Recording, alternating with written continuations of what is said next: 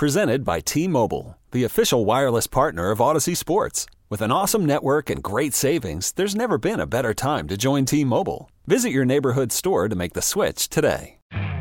You could spend the weekend doing the same old whatever, or you could conquer the weekend in the all-new Hyundai Santa Fe. Visit HyundaiUSA.com for more details. Hyundai, there's joy in every journey. Live from the Twin Peaks studios, Sports Radio 610 presents Payne and Pendergast. Payne and Pendergast on a football Friday. We are just one day removed from the D'Amico Ryans press conference. Great press conference yesterday. A lot of optimism, a lot of hope coming out of that. Nick Caserio joins us in a little under an hour here on the show. 7:30, the Texans GM will be on with us right now. Kind enough to shuffle his Friday schedule around for the Texans GM. And I know that before the press conference yesterday, he and Nick had words about this.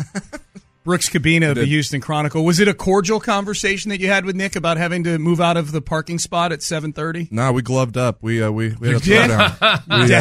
Throwdown in the cafeteria. Oh, okay.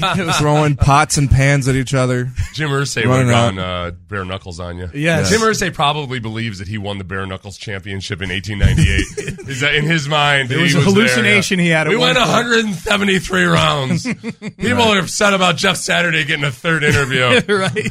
Yeah, they don't know what it was like. Yep. Yeah. But you guys are cool? Yeah, no, I was like, I set the 5 a.m. alarm, and he's like, welcome to my world. Yeah, I'm going to need a whole fridge of Red Bulls. So there you go. Here we are. I feel good, though. I feel like I've normally than my 7:20. Yeah. I feel more energized. You feel invigorated that there's actually, it feels like a pulse. There is a pulse. Yeah, and like the right kind of pulse, not like a zombie pulse or whatever goes on with that stuff. Like an actual pulse from an actual football coach who's intended to be there for a long time. Yeah. Like all the context of yesterday. That was my main takeaway from one of the main takeaways from being there yesterday with all the former players, all the current players that were there too.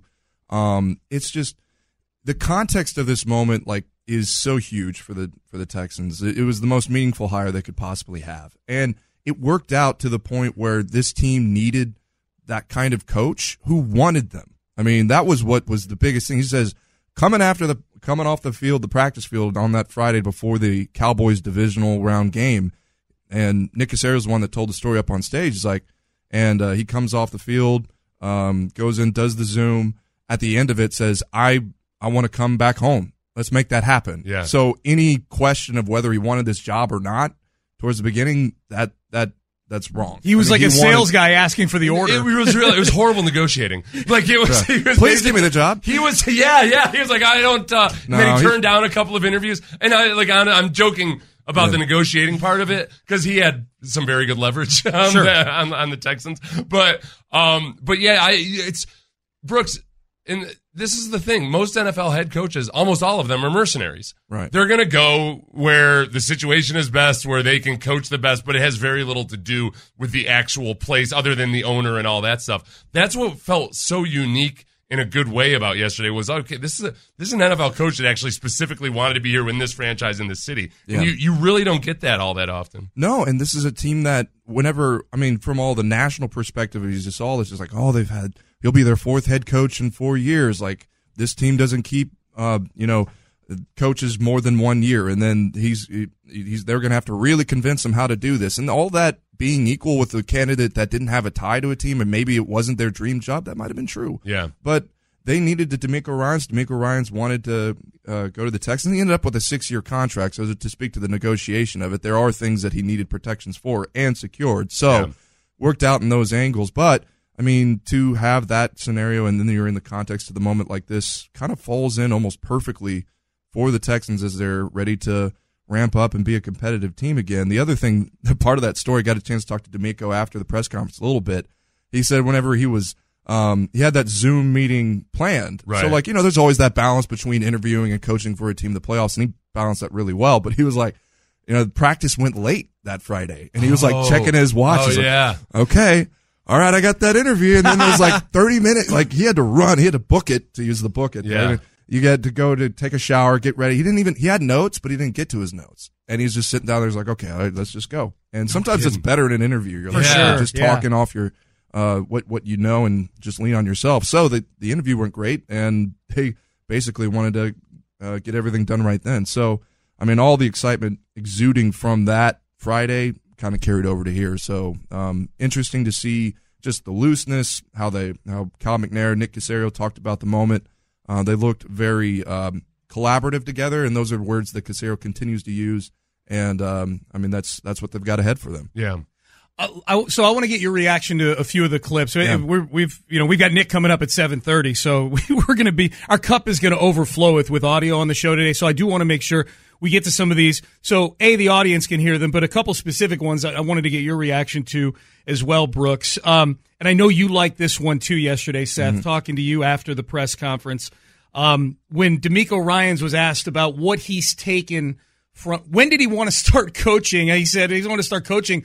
When I was a player, he was looking through that prism, and he talked about all the different things he took from the various coaches that he played for and has been around through the years. As I've become a head coach and I've been around a lot of different coaches, I always take what I learned from each place I've been. When I first started here with Coach Gary Kubiak, he taught us what a first-class organization looked like. He taught us, Gary Kubiak taught us you treat players as men first. I learned that from Gary. Moving on to Philadelphia, being around Andy Reid, I learned from Andy Reid how to be a great teacher. Andy was an awesome teacher, but he's also a protector of his players. So you'll never see me throwing a player under the bus. It'll always be about protecting our players first. And with Coach Chip Kelly, what I learned from him, he was a master motivator, but he was also an innovator. And Chip Kelly, he was always on the cutting edge. Always looking for ways to get better with sports science, technology.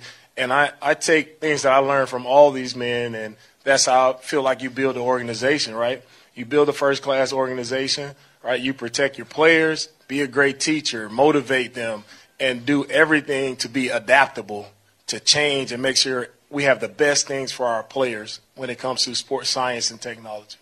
See, that has a lot, to me, stuck out with whenever I was wondering about his experience level. You look at he's only been a 2-year defensive coordinator. He's been around all those head coaches, and it's notable that they're all pretty much offensive guys. And the other thing, too, is that it's not in that clip, but D'Amico later said, the whole reason he got into coaching was to help players. Yes. He mentioned Brian Cushing. He mentioned Jordan Hicks, who was with the Eagles.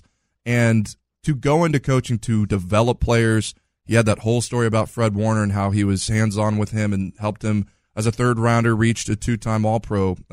All those things, treating players like men, being a great teacher, protecting them, not throwing them under the bus, and then using the resource around that you have in the modern age of football, which the Texans have plenty of, he's going to be able to use those things and help the players that's all it's about, because they're about to draft a bunch of other players, 11 more draft picks. If they use all of those, they probably won't. You probably trade a lot to trade up again like they did last year, and then all the free agents that they'll sign. Those are huge things, and he named 3 that were specific, and they were all rookies: Derek Stingley, Christian Harris, and Jalen Petrie, and obviously all defensive guys. So those are going to be things that he's definitely going to be taking on for himself, all along with the defensive staff he creates. Yeah, and I think that by far the biggest concern people have with D'Amico, at least from what people send my way, is the fact that he's a defensive coach at all. I asked you that too. Yeah. Oh yeah, you did. Yeah. No. It's a valid concern. I get it. I get concerned about it because I think a lot of defensive coaches flat out don't have an actual plan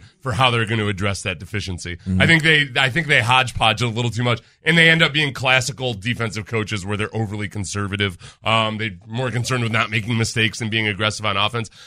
Yesterday made me feel very much like that's an unwarranted concern when he started talking about A, Andy Reid and Chip Kelly, and B, the sports science part of it. I think that D'Amico is obviously very open and receptive to that side of it, which includes the analytics of going for it on 4th down, going for touchdowns instead of field goals, all of that. So that I'm not as concerned about. Obviously, you still got to find offensive coordinators, replace them, and cultivate them, but that's a whole other story. Yeah, that's the thing, is I still am curious about what their offensive staff is going to be and how much experience that person has as a play caller. I mean, if Bobby Slowick comes in, which would be kind of the obvious connection with the 49ers, then that is someone that's coming up within the ranks, and they have the ability to communicate. We talked about this last week, Seth, where you were saying coaches have to coach players too. I mean, coaches have to learn how to coach coaches. Yeah. And that would be an easy connection for them because they are familiar with each other. When then Bobby Slowik, if he were to then eventually become someone who leaves, he'd be able to teach the next person too. So if it goes to somebody else that's outside the connections between DeMeco Ryans and Nick Caserio even, that would be something that would be mostly up to that person too. But the other thing I wanted to get back to, because y'all were talking about the quarterbacks. Yeah.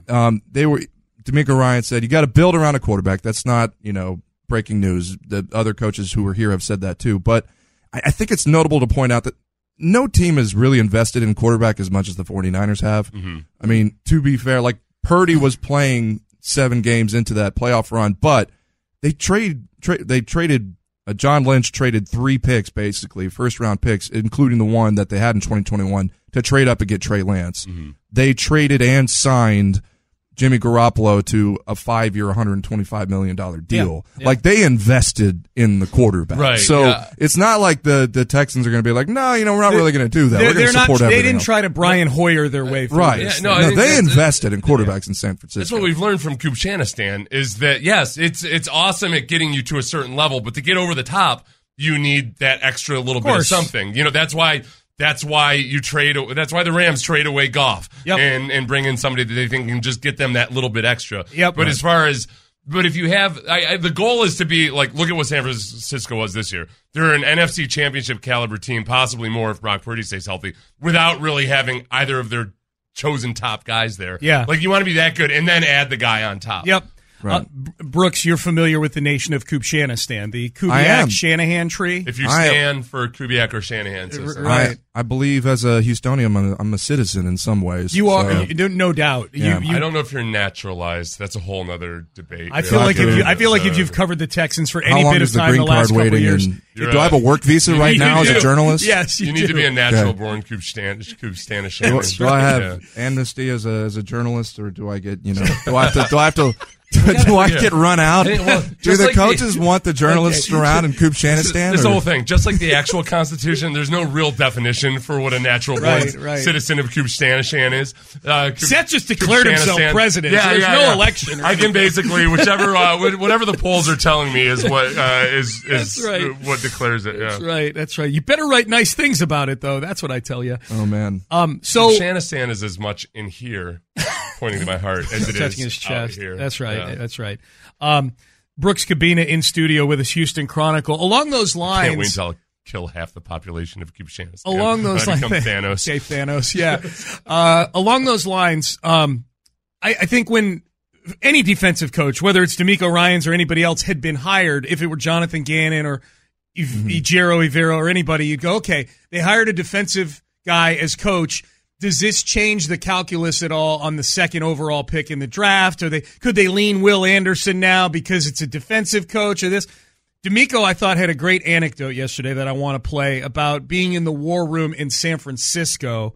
That he talked. It was a 6th-round pick, but I think it's applicable maybe to the conversations from the top to the bottom of the draft. Here was DeMeco Ryans on a story where he talked about what he wanted, but then the greater good of the team is what ended up winning out. It's me being in the draft room for my first year as a defensive coordinator, right? And I'm looking there, and I'm a former linebacker, and, man, I want to get some backers. This is my first draft. I want to draft some linebackers. And, we're at a point in the draft, 6th round, where we're there, and there are like 2 linebackers there on the draft board for us. And I'm like, I really want a linebacker, but I also know, right, that is this the right thing for our team? Right, so we look at a highlight tape. Just pop this running back up, and it's Elijah Mitchell. Right, they pop his highlight tape up, and I'm watching him, and I'm like, wow, man, this dude is fast. This dude can help us. Right, I know I want the linebacker selfishly, but I see a running back who can truly help our team, and so I say, Kyle, let's take the running back.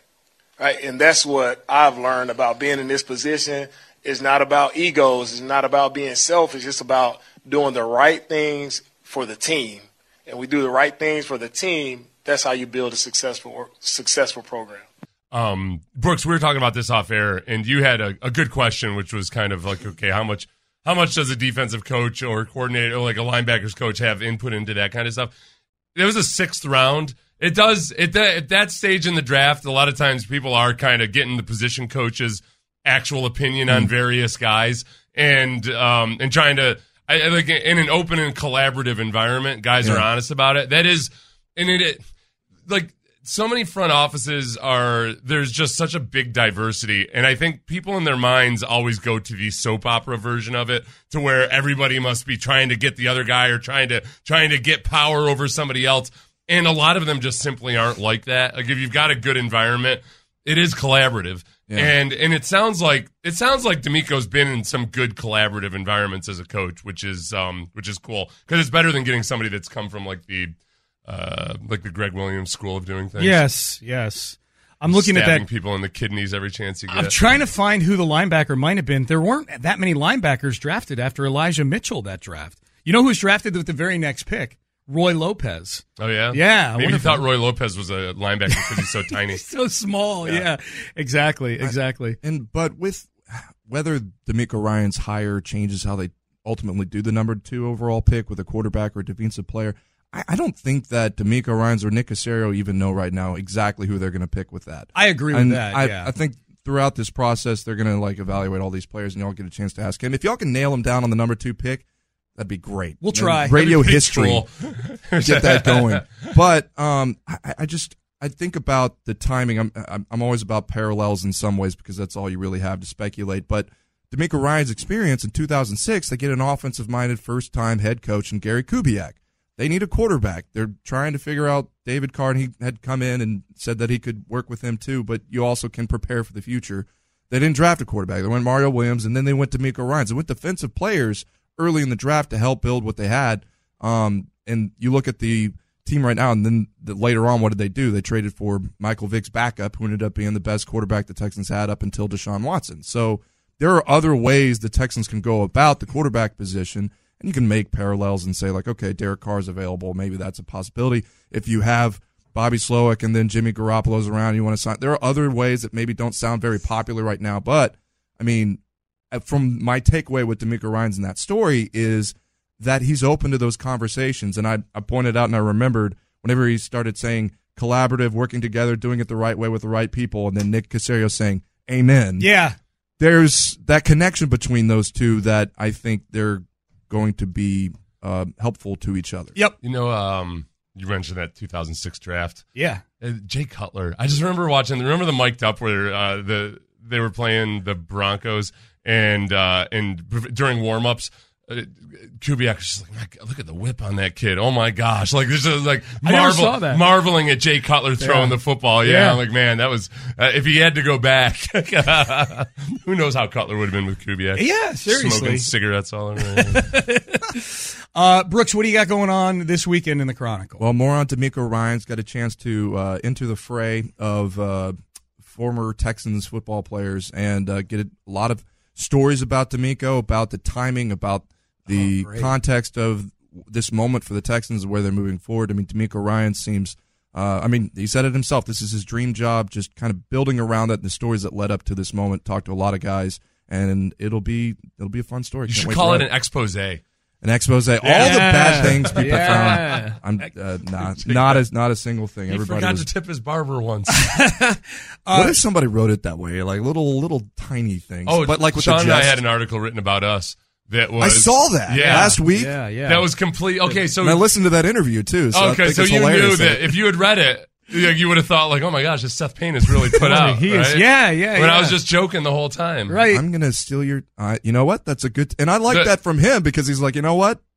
Some people might finagle, like think that, oh yeah, I've already thought of that. He's like, no, I didn't think about it. I'm going to steal that and use that the rest of my interviews. And he used it verbatim the rest of the way. Yeah. It's awesome. Yeah. So it's crazy. So when we see the DeMeco Ryans expose this weekend, you guys will have credit. You'll have stolen my idea there you go. And not credited it. Yeah. There you go. Hey, Brooks, great piece too on the 4 big needs for the Texans. Appreciate that. Yeah, that was, if you can go find it, the people can go to the HoustonCron.com, HoustonChronicle.com, and go get that, right? And Jonathan Alexander will be writing about Derek Stingley. Got a chance to catch up with him. Oh, good. So he was there, and, they obviously, DeMeco Ryans talked about him first, and along with Jalen Peach and Christian Harris. So a lot of people wondering how he'll fit in that defense and get a chance to hear from him, too. So. We'll have that cut for you coming out of the top of the hour. That was cool to hear DeMeco talk about specific guys on the defensive side of the ball. Really get you thinking and get you excited about next year. Brooks, great stuff. Keep up the great work. We'll see you next week. See you guys. All right, there it is. Brooks Cabina, Houston Chronicle. Go find his stuff on the Chronicle website there. Brooks Cabina, at BCabina on Twitter. I'm glad he mentioned Derek Stingley, because Derek Stingley was wearing a hoodie that said politics on it. Yeah. And I was sitting next to Whitney. I was like, Whitney, am I just really old? I don't know. What is that a brand or is that a statement or something? And Whitney was like, I don't know. I'm getting old too, man. I don't know. Oh, crap. So now I got to I had the same question. It's sneakerpolitics.com. Okay. Well, there you go. All right. Up next, we have Nick Caserio coming up bottom of the hour, 7:30. The Texans GM will join us. We'll get his thoughts on yesterday, the offseason, things moving forward. And up next, more from D'Amico Ryans. Jalen Petrie, Derek Stingley, Christian Harris, all specifically named by the Texans' new head coach yesterday. You'll hear that next. You could spend the weekend doing the same old whatever, or you could conquer the weekend in the all-new Hyundai Santa Fe. Visit HyundaiUSA.com for more details. Hyundai, there's joy in every journey. This episode is brought to you by Progressive Insurance. Whether you love true crime or comedy, celebrity interviews or news, you call the shots on what's in your podcast queue. And guess what? Now you can call them on your auto insurance too, with the Name Your Price tool from Progressive. It works just the way it sounds. You tell Progressive how much you want to pay for car insurance, and they'll show you coverage options that fit your budget. Get your quote today at Progressive.com to join the over 28 million drivers who trust Progressive. Progressive Casualty Insurance Company and Affiliates. Price and coverage match limited by state law. T-Mobile has invested billions to light up America's largest 5G network, from big cities to small towns, including right here in yours. And great coverage is just the beginning. Right now, families and small businesses can save up to 20% versus AT&T and Verizon when they switch. Visit your local T-Mobile store today.